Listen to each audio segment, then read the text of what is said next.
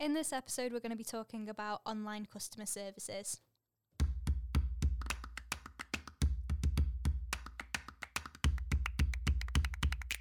Hello and welcome to this episode of So What's Up. Today I'm with James and Rich and we're going to be chatting about online customer services and how you can improve yours.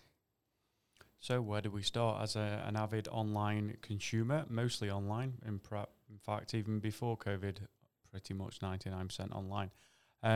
I'm a good one to speak about customer service. I expect service that we give our clients from everybody, and it doesn't really happen. We've had quite a few clients, mainly retail, who've gone online quite quickly. Furloughed all the staff. The online store's gone really well, but the online customer service has just dropped off a cliff. And that's something I think everybody should focus on. There's some great players out there in the market. Amazon, it's hard to compare against them because they really are a big online retailer, as everyone knows. But there's quite a few small companies who've gone online and increased their staffing levels since they've gone online, just to accommodate the sheer volume of customer inquiries, really. As a pre-sale tool, I think that people there should be advisors online 24 hours a day. And if not 24 hours a day, at least during business hours, in real time if need be. But it seems that majority of companies now just seem to allocate that to a bot that doesn't need employing, and they think it's intelligent enough to answer the questions you've got for a product. And that isn't always the case. What do you find?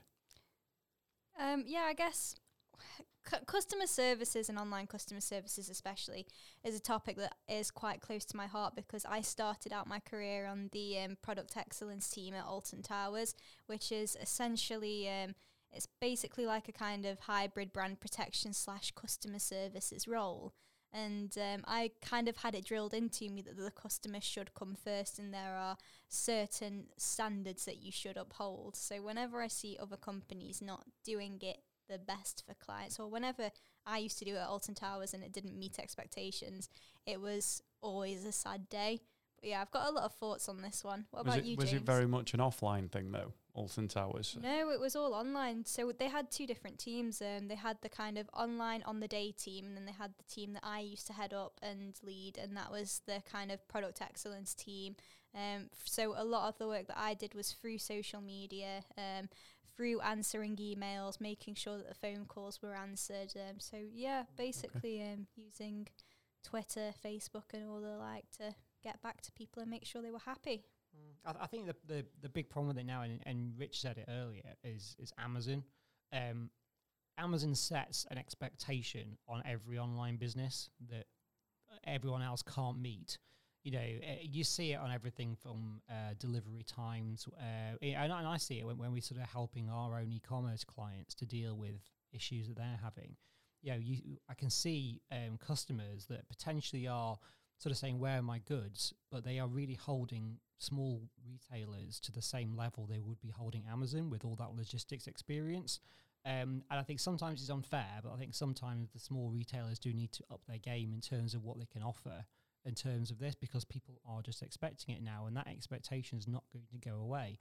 So they are expecting next day, at the very minimum, delivery, same day in some instances. They're expecting people to get back to their emails promptly. They're expecting an element of live chat support for pre and post sales, and all this. It's just the way the world has moved on now. And I think anyone that does any amount of online shopping frequently will understand that the better websites are the ones that really tick these boxes and get it right, whereas the ones that ignore customer emails, don't respond to social media comments when people are getting agitated waiting for something, they're the ones that don't get the repeat business and are really going to struggle. Yeah, that's one of my biggest bugbears when you go onto social media and like you can see like the marketing team have probably scheduled a post or something to go out, and then underneath you see all of these comments like, so you can put posts out on social media and not get back to my question, or like this is the problem that I'm having, like you've not shipped it yet, or I've not received my order and it's been 3 weeks. It almost kind of like, as a consumer, it makes you look at that marketing collateral that the people have put out and then think, well, if these many people are commenting on here because they don't feel like they've been heard or been tended to, then I almost don't want to buy from this company. I think some businesses are scared of replying, if I'm honest. I mean, people I've spoken to in the past ignore negative reviews and social media posts, and in reality what they should be doing is engaging with them, because at least it shows to people then that are reading that the company cares and is interested about the feedback from their own clients. I mean, one of the things that we do every year is we go through the process with the drum where we ask our clients to give us reviews on how we do. And obviously we look at those and we look at the comments that come out the back of it and go, actually, does this raise any issues that we can flag up as improvement for our own team? And I think anybody that's doing any kind of volume online would probably have a social media presence with, a significant number of customers in the comments, and they can pick up issues from that. But they really shouldn't ignore the replying to people, because like you say, if you're getting frustrated about something, you're seeing then all these scheduled automatic marketing posts that you may not understand that it's all scheduled, but it just looks to me like someone's doing this work and they're not getting back to the question. It's just a negative experience for that consumer. I think personally, if you're running an online business and you've got limited resources for customer services, then at least allocate the majority of them resources to pre-sales.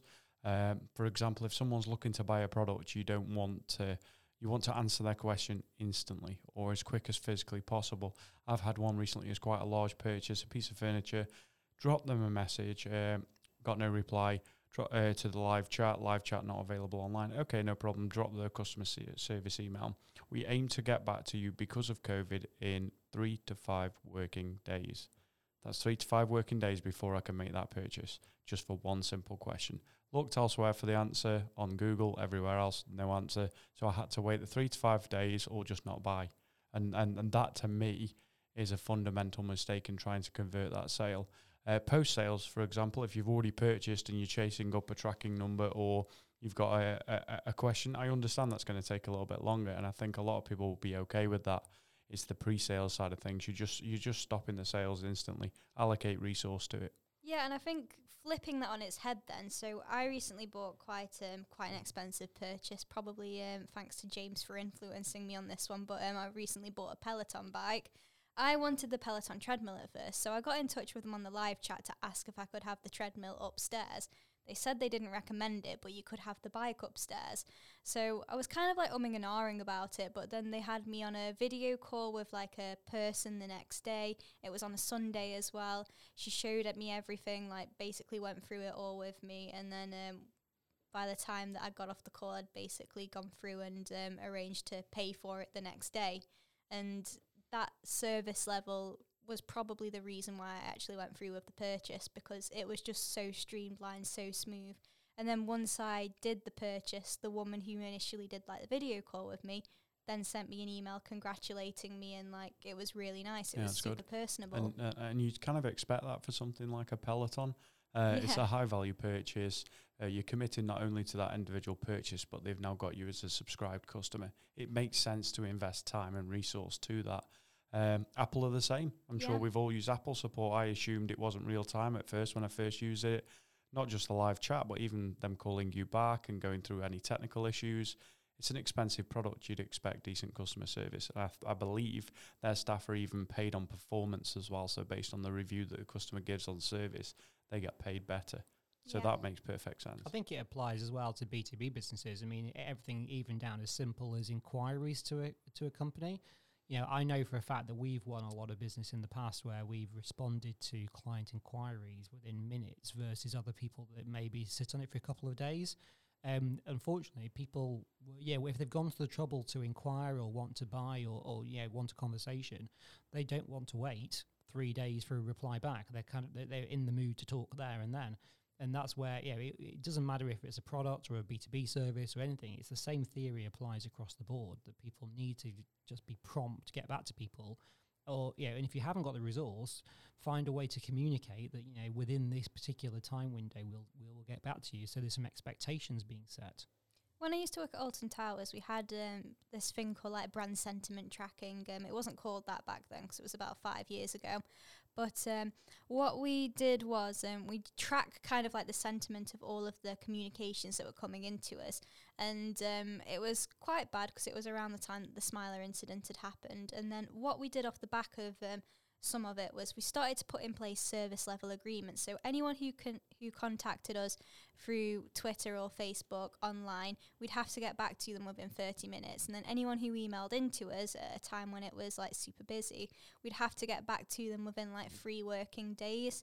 And like kind of really try and sort their problem out with the first one that we got back to them with. And after putting in place these like service level agreements and then incentivizing the team to like really try and meet those, brand sentiment went up and we didn't have as many problems because we were making it a better process for the customers. Instead of a backlog, you're dealing with it in real time pretty much, so keeping on top of things. There's so many ways as well to offer customer service. I think Sky do it quite well at times, and I focus on Sky because they were one of the first people to use Messenger as an ongoing chat, so you could ask the question, get a reply, and it would stay within your Messenger. So if you ever had another question, you dropped it on there, the full history's on there as well. It may be one incident that goes over like a month, for example, but it's still on the same thread, and you feel like you've got a communication channel open, if that makes sense. It's the same with like live chat. You go into a live chat, you fill in your details, you click the button, not available online, and you've clicked the sales tab as well. So things like that. Yeah, I guess with online customer services, though, it's one of those clients are at different stages as well in their lifetime journey. Like some of them, they still put a lot of effort into those phone calls and emails and stuff. They don't really utilize social media. But I think, especially with the e-commerce clients where they've actually got quite a big social media presence and they are doing a lot of marketing through there and they've spent the time to build up those communities and then not to service people on the platforms that they naturally associate with that brand, they're missing a trick. Definitely, because good customer service travels far, and then you'll notice like one poor piece of customer service and 10 people will talk about it online and you're losing customers left, right and centre. I understand the current situation with COVID. That's been the excuse at the top of every single email reply that you get. Due to COVID, there's a delay of 7 to 10 days on replying to emails. I'm not sure why, because the majority of these, the customer service teams that we work with, I'm sure you work with quite a few over the last few months, and they've all been rather than furloughed, they're all working remotely on the same job they were doing in an office. So really, I shouldn't see that being a problem. But I do understand, especially some of the smaller retail shops that have gone online quite quickly and they furloughed their staff. There's just basically the director at home replying to emails, shipping orders, and trying to do their best. And I understand that's a learning curve, but it's something that I don't think will go away. Their e-commerce store will always stay.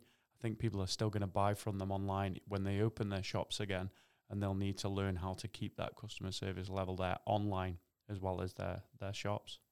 Yeah, and I think I just want to finish this podcast up really with just giving people a few top tips on how to improve their customer service if it's something that they're a little bit hesitant about replying to those people that are maybe commenting on their social media, or they're not quite sure on how to get back to people. So do you have any tips, Rich, to help people?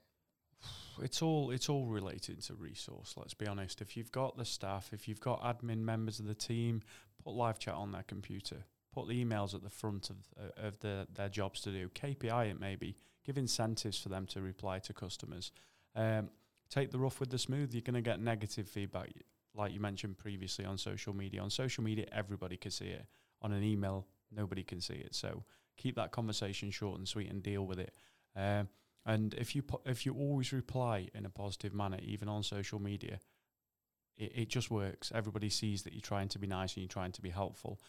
We understand some larger companies, especially their social media team, is outsourced and might not be dealt with in-house. So the outsourcing company tend to just do the canned response of apologies for this, please email customer services at ... And that sometimes is a bit of an issue. It's always good to have at least a member of the team looking over your social media and to keep an eye on things. Yeah, I would say with that though, so we used to use that canned response at Alton Towers and we did it all in-house and internally there. So one thing that I would say is never ever have your customer services team commit to a resolution on social media and make it public, because then you're upholding that standard to every single one of your customers, clients, and it might not always warrant that same level of resolution. So I'd always take it on a case-by-case basis and try and get them to engage with you privately, take it away from that public platform, but just make it super positive, like, thank you for your feedback, we'd love to hear more about this, get in touch at da-da-da. Yep. So yeah, that's kind of my advice, but yeah, never get your customer services team to commit to a resolution publicly, because it could backfire massively.